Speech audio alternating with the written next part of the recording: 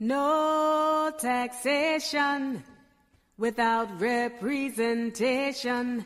200 years of exploitation in the capital of this nation. No representation in the capital of this nation. 200 years of exploitation. Give the people their right to vote. Someone asked me, was it true? The voting rights of the district were long overdue. That was Sweet Honey in the Rock with Give the People the Right to Vote. Hello and welcome to Shadow Politics, an hour-long grassroots talk show which will attempt to shine a light on the issues that you care about. I'm your host, United States Senator Michael D. Brown, coming to you live from the District of Columbia, America's last colony. I'm joined by my co-host, Marília Duffels, and together we hope our show will start a dialogue with America about the issues that are important to you and affect the lives of all of us. Marília, unfortunately, had an emergency tonight, so she won't be on the show, but we're excited to have a member of Congress, my member of Congress, Congresswoman Eleanor Holmes Norton. And I would give you her biography, but that would take the entire show. Let me just tell you a few of the high points. She's a Yale Law School graduate, constitutional law professor. In her 15th term as a member of Congress, she's been named one of the 100 most important American women and one of the most powerful women in Washington. Her work for full democracy for the people of the District of Columbia continues her lifelong struggle for universal human and civil rights. Congresswoman, welcome back to the show. We're so glad to have you. Glad to be with you.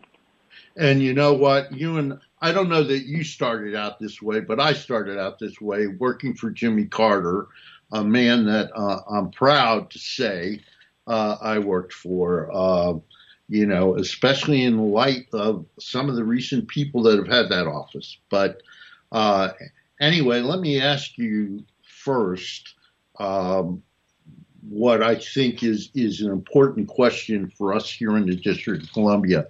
As you well know, Frederick Douglass wrote an important speech called "What to the American Slave is Your 4th of July?"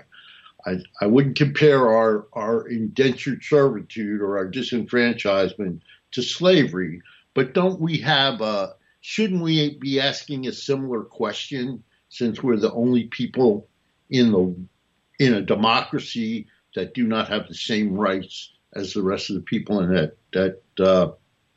that government? Shouldn't Washingtonians be saying the same thing? Well, it's a fair question. When you pay the highest federal taxes per capita and don't have full representation in the House and no representation in the Senate, Frederick Douglass would look at Washington and see in us a reflection of what he spoke of. And do you think that there's a movement now on the eve of the 4th of July? Are we moving backwards? Are we moving backwards with the recent decision in the Supreme Court, which, I got to tell you, every woman in my family is just irate about the fact that these people are overturning Roe versus Wade. And is that an effort on the part of conservatives in America to push us back 50 years, do you think? Well, the Supreme Court is certainly pushing us back in a series of decisions, and Roe versus Wade is an important indication of that.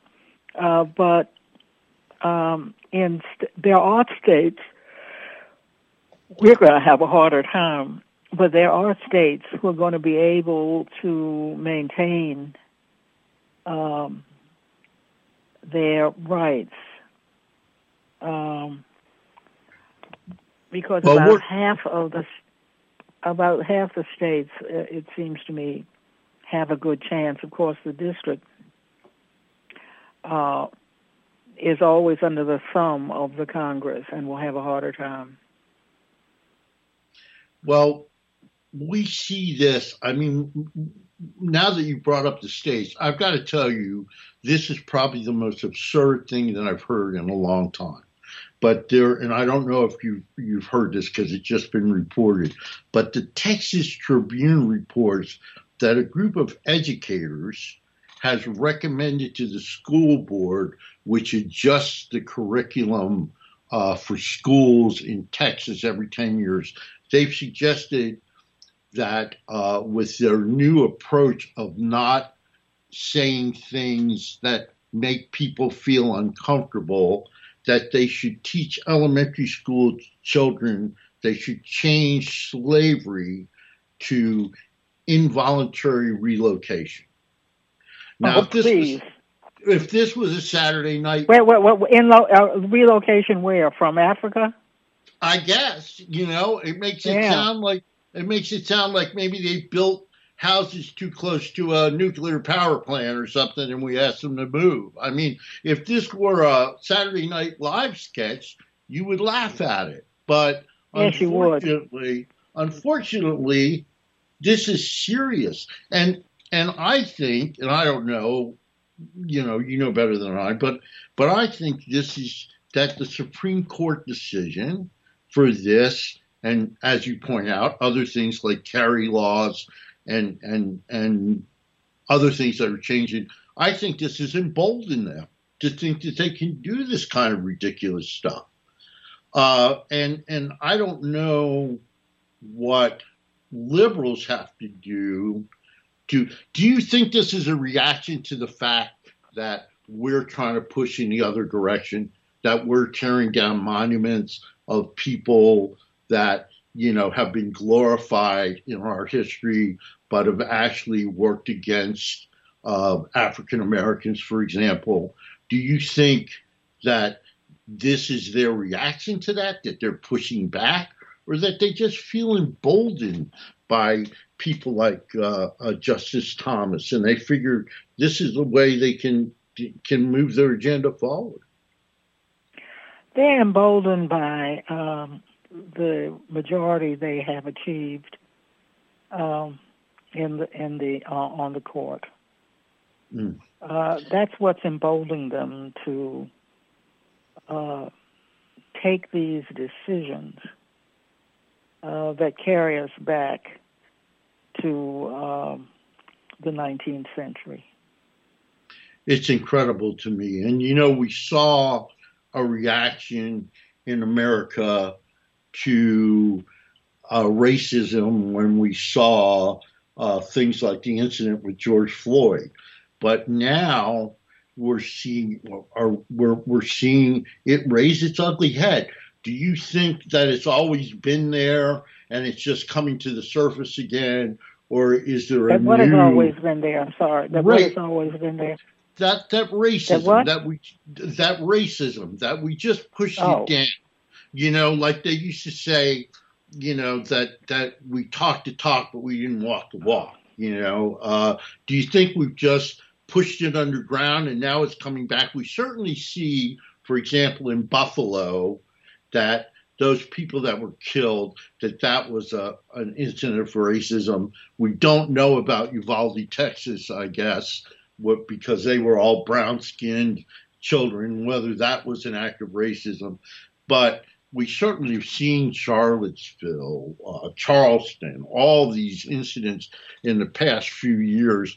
Does there need to be a new civil rights movement that involves us all, like the civil rights movement that you were involved in the South?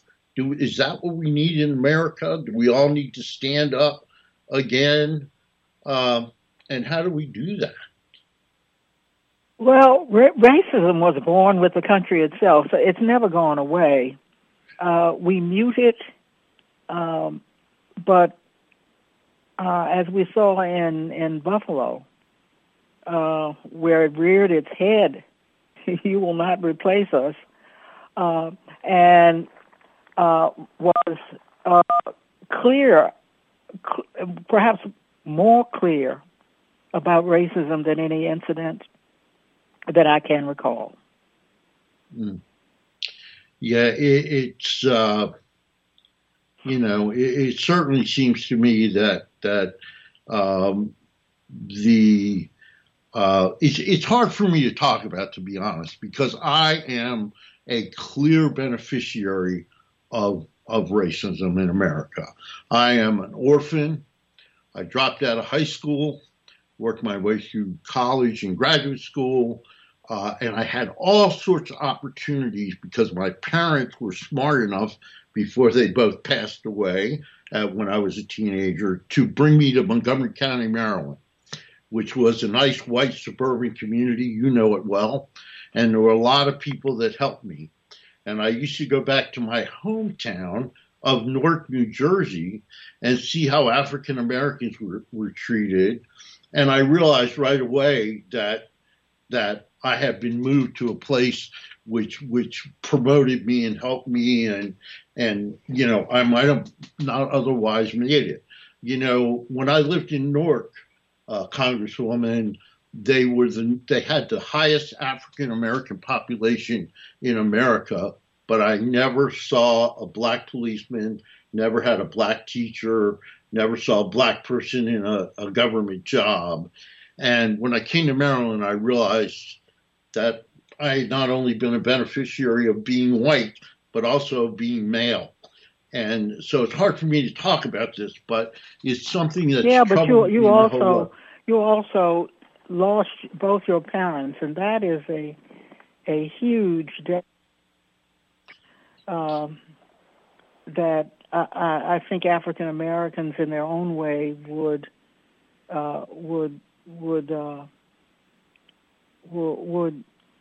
understand. Oh, you're absolutely. And because that is huge. Well, you're absolutely right about that. I got to tell you, and I don't know that my listeners will understand this really, but you'll understand it. When I come to Ward 3, people ask me what I've done for them lately. When I go to Ward 8, the first thing people say to me is, "Thanks for coming." It's absolutely true. They're appreciative that you've just shown up for them.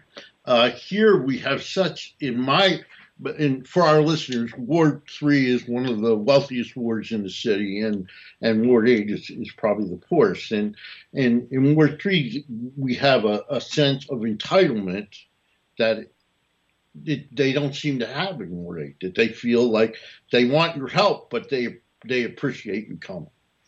So, yeah, I think you're right about that. The biggest issue for me, the only issue for me, and a major issue for you, is statehood for the District of Columbia. You've gotten passed a bill in the House of Representatives for the second time, a bill for D.C. statehood. It passed with 216 Democrats and now sits in the Senate with 47 co-sponsors, which is the highest amount of co-sponsors we've ever had. We wish we could talk the Democrat from West Virginia, who, I'm really not sure why he's a Democrat, because he acts like a Republican, but we can't get... Because he's from a Republican state. He is from a Republican state, but we all remember Senator Byrd, don't we, Congresswoman? And as a Democrat, he was a little different and a little more supportive than Senator Manchin. And we also have Senator Kelly, which surprises me because his wife supported the D.C. Voting Rights Act, did she not, when she was in Congress? And we also have Senator Sinema, who seems to be, aligned with Senator Manchin. Will never get this bill through the United States Senate unless we can suspend the filibuster. And it seems to me... And you see that the president is trying to suspend the filibuster now. Right. On at least one issue. Yes. And if we suspend it on one, maybe it will be on its last legs. Well, let's hope for that. And if you could suspend it, what more basic thing, if you can't suspend it for the basic right of people to vote, to have a vote in both houses of their legislature, what can you suspend it for? I mean, it seems to me that that's the most basic thing, that's the most basic issue that you have in a democracy, right? Thomas Jefferson said citizen was the most important distinction in a democracy. And if we don't have full citizenship, we'll never be full participants in our democracy. So if you can't suspend it for that, I can't imagine what other thing you can suspend it for. And I hope you're right that maybe this is the beginning of the end for that. Because we have done very well on statehood this Congress. I'm worried that we'll lose the House. Yes. But we did pass the statehood bill, as you indicated, twice. Got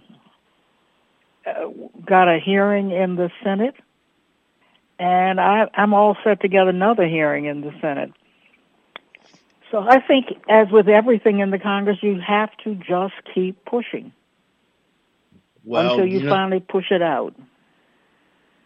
Well, the first thing that you ever said to me in the first meeting that we ever had with a group in your office has stuck with me, and I try to think of it every day, that nothing is generated. You said nothing is generated within the walls of Congress. It comes from pressure from the outside. That's what makes it happen, right? It's not, not to take, look, I love that you are kind enough to share credit for what happened in the House with advocates who have been advocating for this for years. But those of us that are involved know that more than anything, it was your effort over the years that made that thing happen, made the passage of H.R. 51 a reality. So what do we do about pressure from the outside? It seems to me that we're not putting any pressure from the outside. We had the only Republican in the history of America to ever vote for D.C. statehood, a guy that I know Wayne Gilchrist from Maryland, who, by the way, is still out there fighting the good fight. He's trying to clean up the Chesapeake Bay. He must be well into his 80s. But we had him on the show. He's the only Republican in 40 years of this battle that's ever supported D.C. statehood.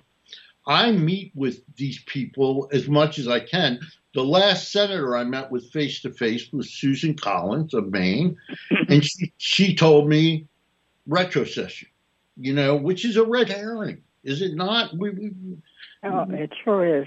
But remember this.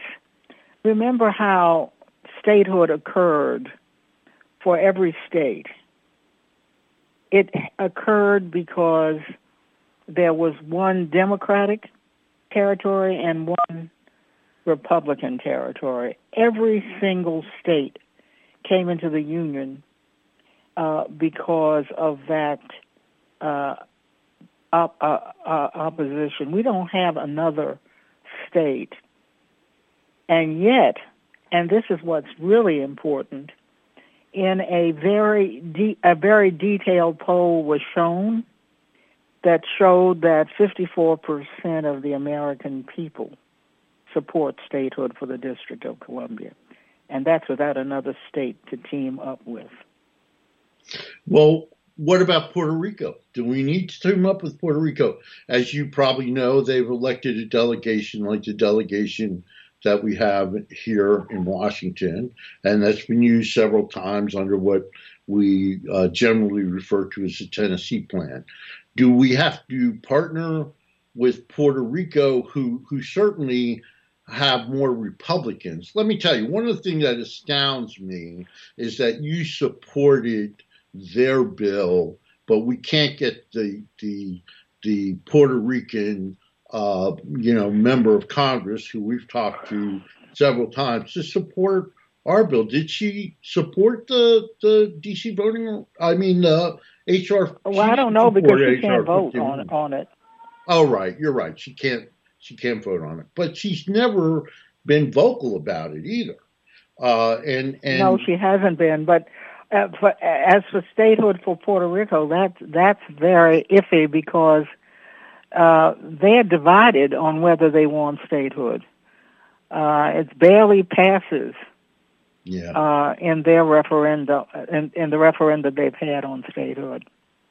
And I think our trepidation, our delegation has met with their delegation, but our trepidation is also understanding that they would get six members of the House of Representatives based on their population, and they would also come in as the poorest state by far in the union because their income is half of what Mississippi's is, which is hard to believe.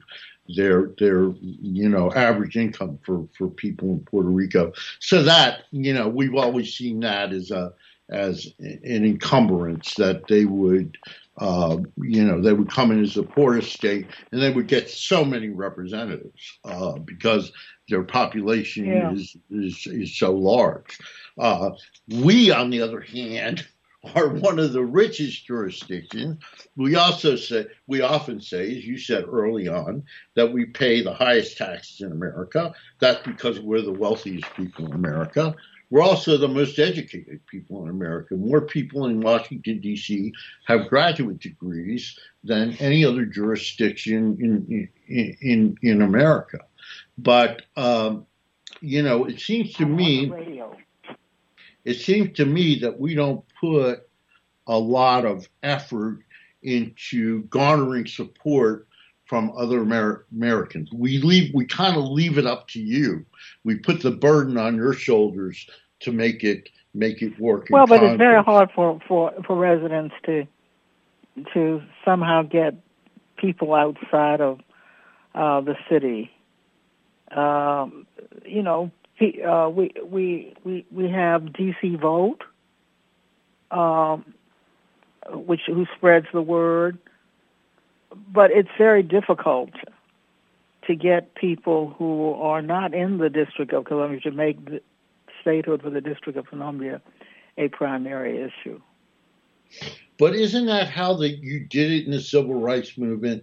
Wasn't it fire hoses, pictures of fire hoses and dogs attacking young black students that got America to stand up and say enough is enough? Don't we need to, we're going to have a 4th of July celebration tomorrow, Congresswoman. The entire,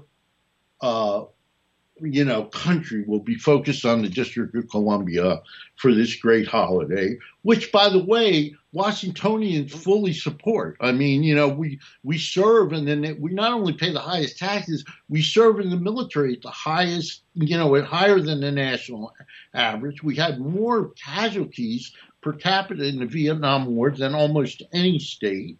We're loyal American citizens, but yet there's not going to be a word about statehood tomorrow. There's not going to be a commercial.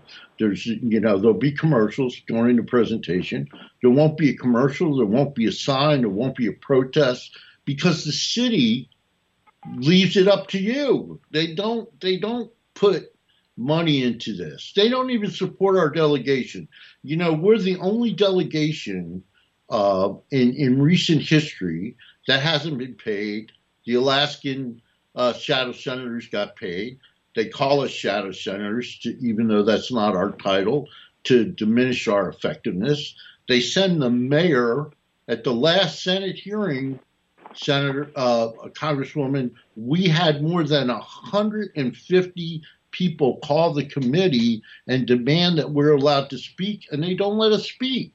They send our two most compromised lobbyists, the mayor and the chairman of the city council, who have to ask Congress for hundreds of millions of dollars up there to explain what every member of Congress knows. Every member of Congress, and you know this, knows that this is wrong and knows that it's not unconstitutional. Constitution just says, you're the constitutional expert, but my understanding is it says exclusive legislation in all cases whatsoever, which means that they can take our rights away, but they can also restore them. Is that not true?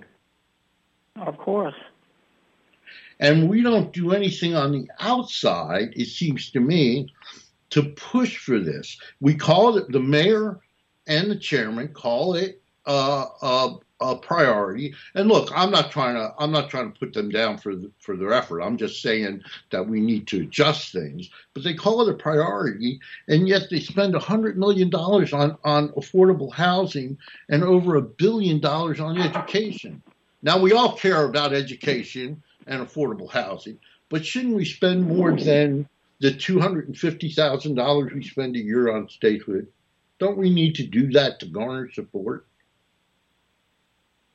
Well, it would certainly help.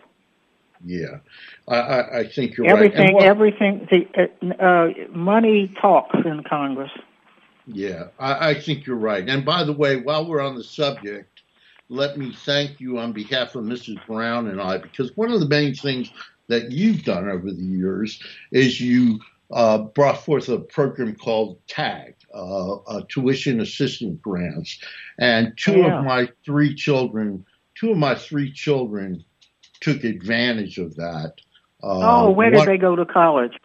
Well, one of them went to Towson University here outside of Baltimore, and another one went to Evergreen State University in Oregon. I'm glad to hear that they were able to take advantage of it. Oh my God! And my daughter went to DePaul, which was a private school, and I got to tell you, me and Mrs. Brown, because she was accepted to some public schools, we ruminated about it, but she got a scholarship, so we figured, well, she's getting a partial scholarship. That's almost the same as getting a tag money. But I retired 12 years ago and do this full time. And in that 12 years, all three of my kids went to college. So without that $40,000 they went to college after you retired? Yeah. And the only way they made it through was because of that tag. If they didn't have that tag money, they would be seriously in debt right now. Even though Mrs. Brown and I, this is remarkable to me, Mrs. Brown and I paid somewhere in the neighborhood of $200,000 after taxes to put the three of them to school. But each one of them took out $5,000 a year in student loans. So that money that they got from the government, thanks to your efforts, really made the difference between. Now all we have to do is find them jobs. Now that they've graduated from college. They're all working, fortunately, but two of them are not working at what they want to do, I think. But that's okay. They'll get there. And thanks again for your support. And there's so many people that you've helped. I mean, that this program has helped, not just people like us, because we probably would have found a way. They would have taken out more loans, but there are a lot of people in Washington, D.C. that wouldn't have otherwise gone to college. And one thing I didn't mention when I talked about my past is that I was a high school dropout. When I was 16 years old, I acted out and I dropped out of high school. And I now have a master's degree. I went back to school and got a master's degree at the University of Maryland in public policy. And I think how different my life would have been if I had remained someone without a college education, without a high school education. And, it really changed my life in every way that it could be changed. And so that program, I hope you take pride in the fact that there are many young people in Washington that have a better life because of what you've done. But, again, I don't know what we can do to support, our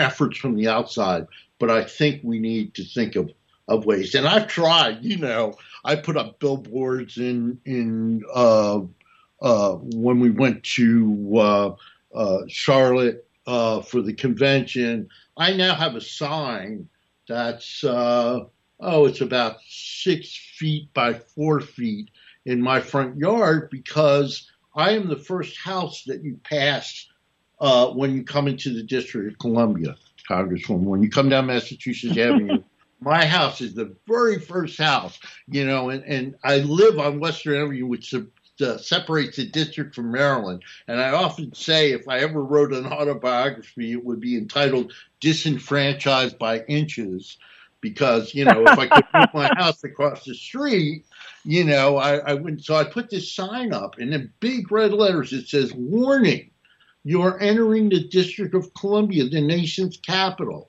Residency here may result in the loss of your basic civil rights. The loss of your rights do not remove your obligations to the state for which you may be liable."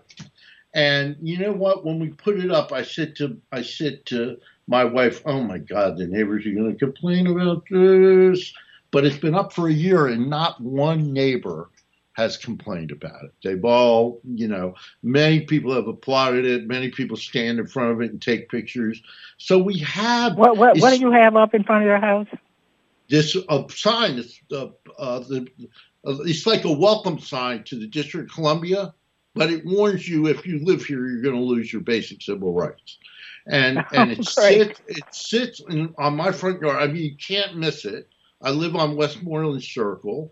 You can't miss it when you come in. And not one neighbor has said anything negative about it. I've gotten a lot of people that say, "Great, that's a great idea," and it just occurred to me, because they give us so little resources, that I've always tried to figure out what can I do to get the word out, because that's such an important thing.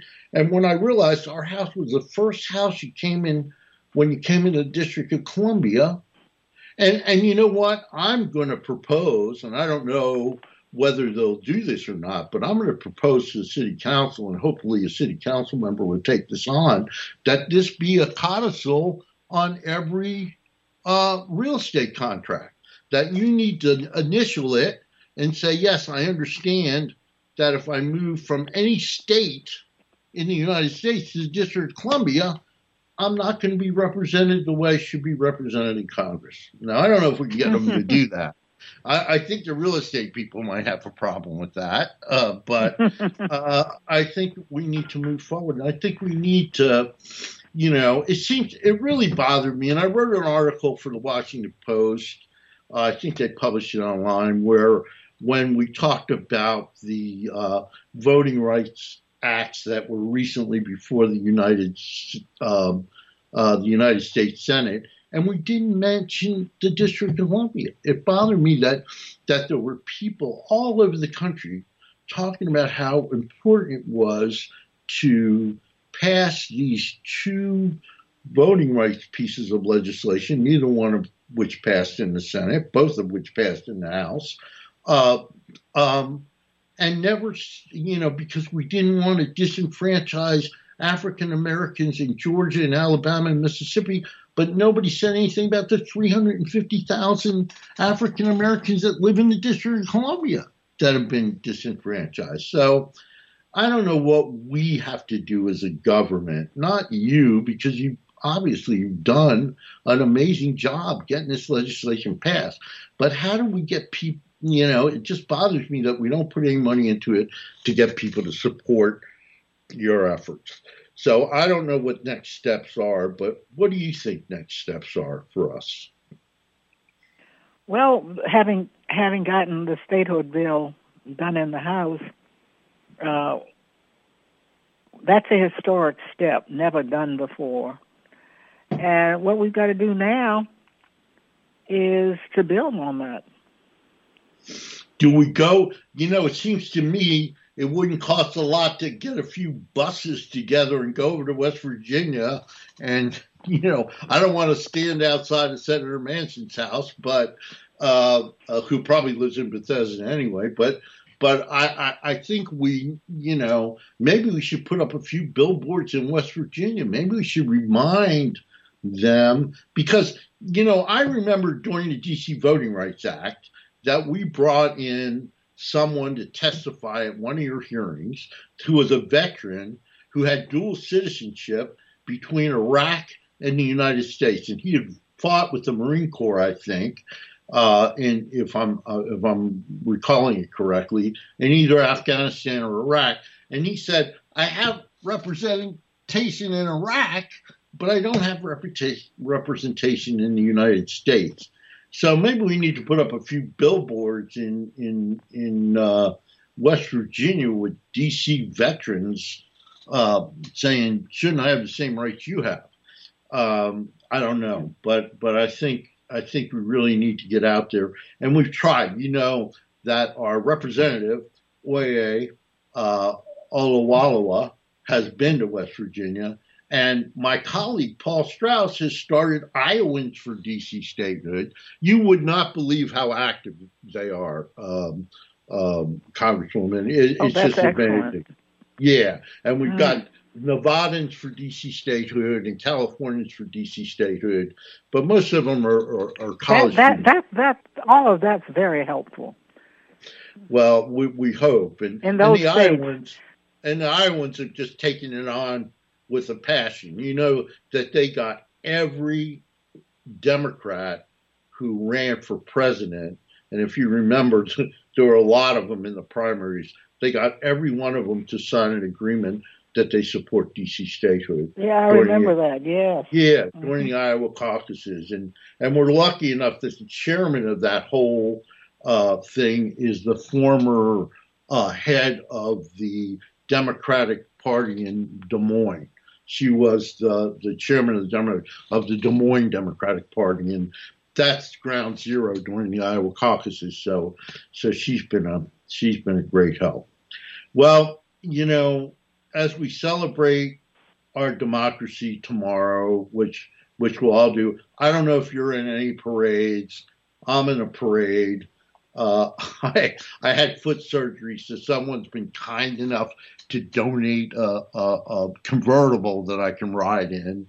So I know you've been in the Palisades Parade before, and we throw candy to children, and it's a great celebration because it's really a throwback.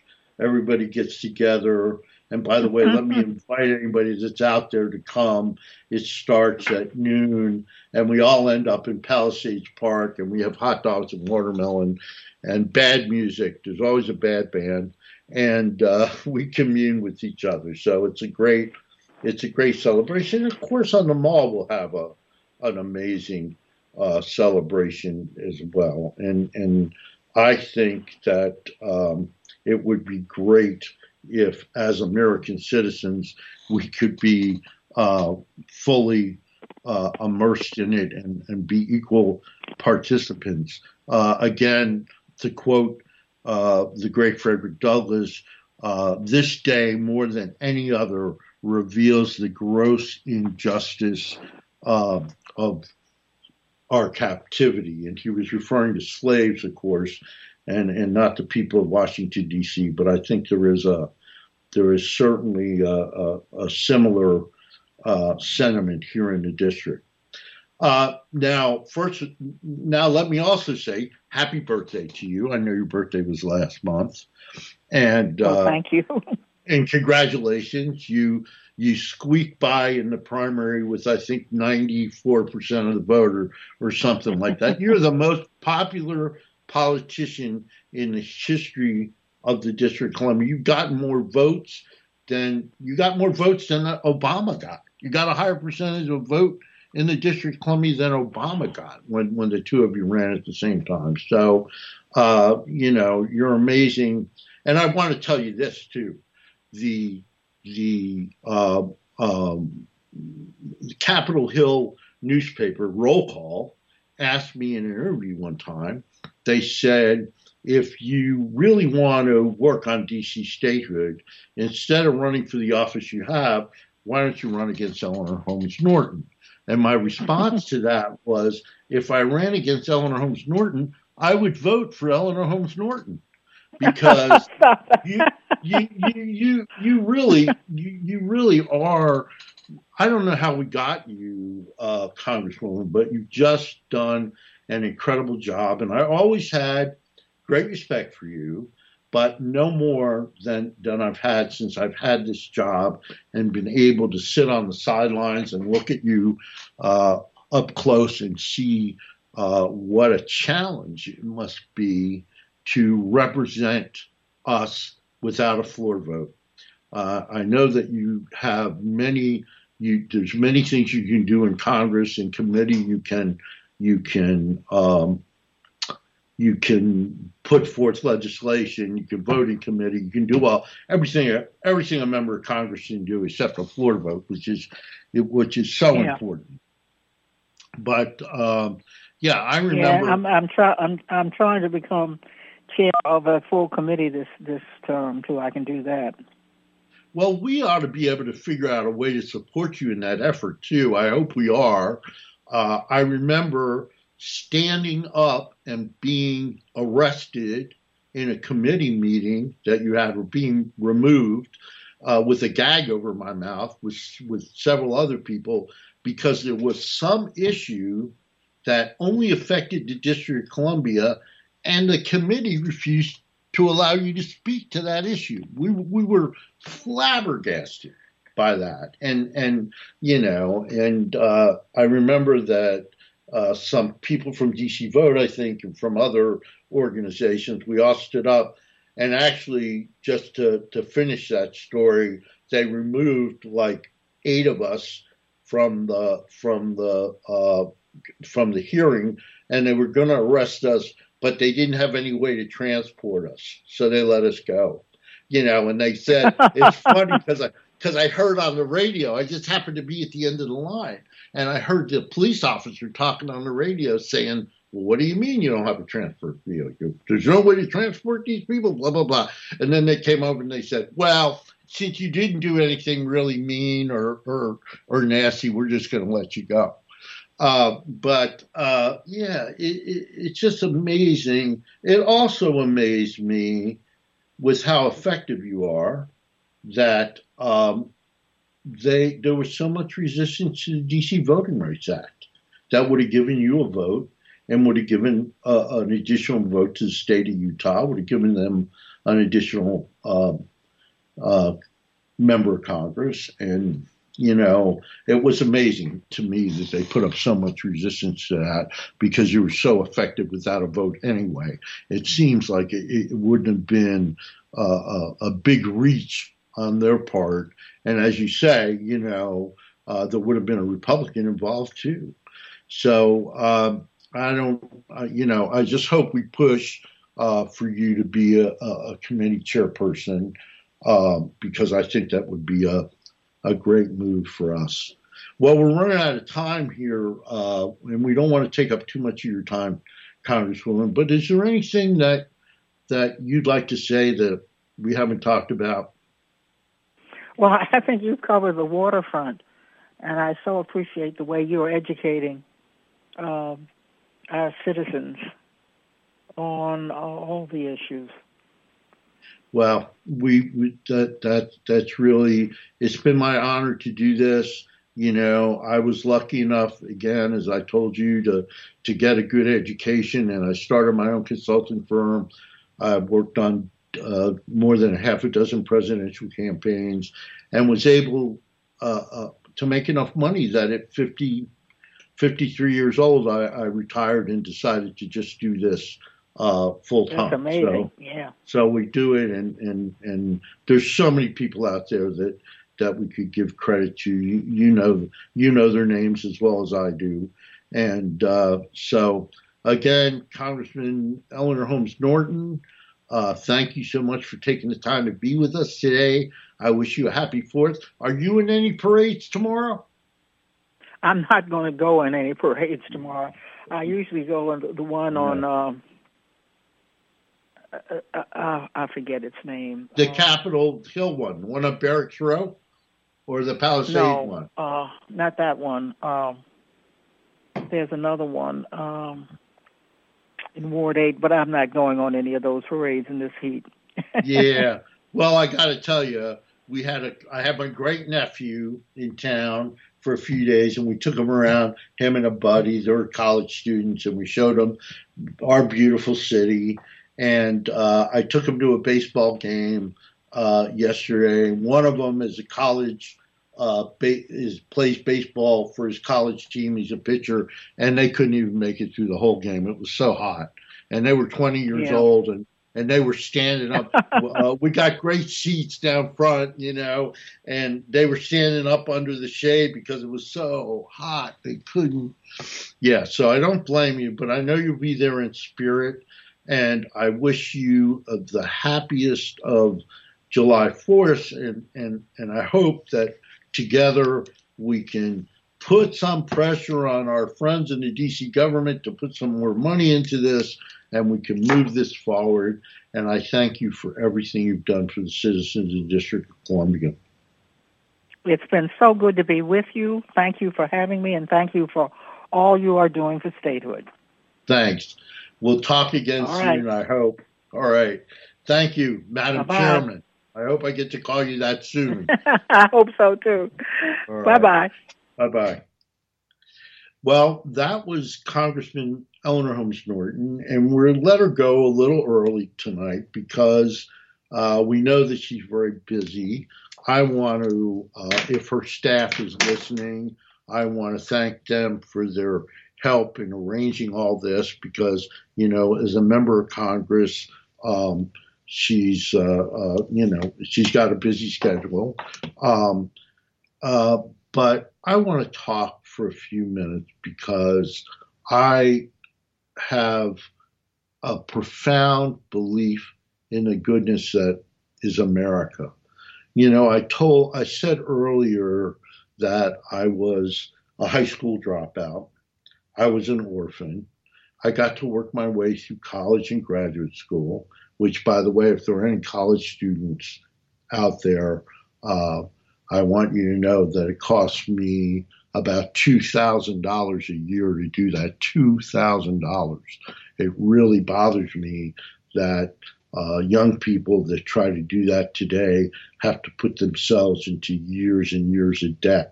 When I got out of college, when I got out of graduate school, I had a debt of less than $3,000, which they allowed me to pay, I think, over 5 years at an interest rate of 2%. So I don't know how we can get back to those days, but I hope we can.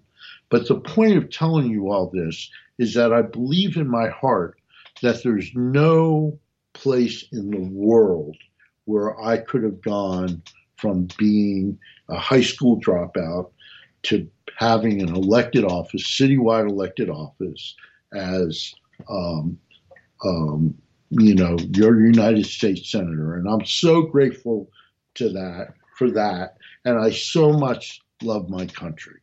I put my hand over my heart when they bring out the flag. I stand up for everybody that's ever put on a uniform and protected me and my family and our rights. That includes my brother Paul, who was a decorated combat veteran, all the way back to my great-great-great-great-grandfather, Joel Prescott, who served in the Revolutionary Army during the Continental Army, during the Revolutionary War, where he enlisted at the age of 17. So for everybody out there that's ever worn the uniform, I want to say thank you for your service. Tomorrow is your day more than anybody else's. And as we celebrate all the things that are great about America, we also celebrate you. I'd like to say, however, and I just touched on this with the Congresswoman, I didn't get into it because it really deals more with the city government than it deals with her. But the truth of the matter is that I've been elected to represent you, and the people in this city don't allow that to happen. And by the way, when I say the people, I mean the people in city government. I and my colleagues, the members of our delegation, our other United States Senator Paul Strauss and our Representative Oye Olawalawa, are the only city-wide elected officials in the District of Columbia who are not paid. We are also the only citywide elected officials that are not allowed to raise matching funds for our campaigns, even though the last man that ran against me spent over $200,000 campaigning. This is a real office. Our requirements to take this office are more stringent than the requirements to become mayor. Yet the people in the city council and the people with money in the District of Columbia, primarily the city council, refuses to support us, refuses to fund us, and in the end, unfortunately, refuses to fund our efforts sufficiently. We get about $225,000 a year to run 3 offices and to make you a state, and that's just not enough. Millions and millions and millions of dollars were put into the civil rights movement in the South. Ralph Nader, who was a guest on our show, estimates that we have to put $10 million a year into this effort. The same estimate was made by the people at DC Appleseed, which is a public interest group that keeps an eye on issues of equity and democracy in our city. They've also estimated $10 million a year. So we need to work with a budget of $19 billion to allow this effort to go forth with more than a handful of volunteers. Because as Congressman Norton said, nothing is ever generated inside the walls of Congress. It all comes from pressure on the outside. So with that, I leave you, and I hope that you will join with me in trying to make our democracy work. We're going to have an event on August 11th at the Arena Stage where there'll be a play about Frederick Douglass. It's the anniversary of when he made his first great speech. For those of you out there that want to join us, I hope you'll come to our website, statehoodnow.org, where you can get information on how you can attend. And with that, I leave you. As you know, we always leave with a song. So this goes out to Congressman Norton. Here's Mariah Carey with Hero. Happy 4th of July.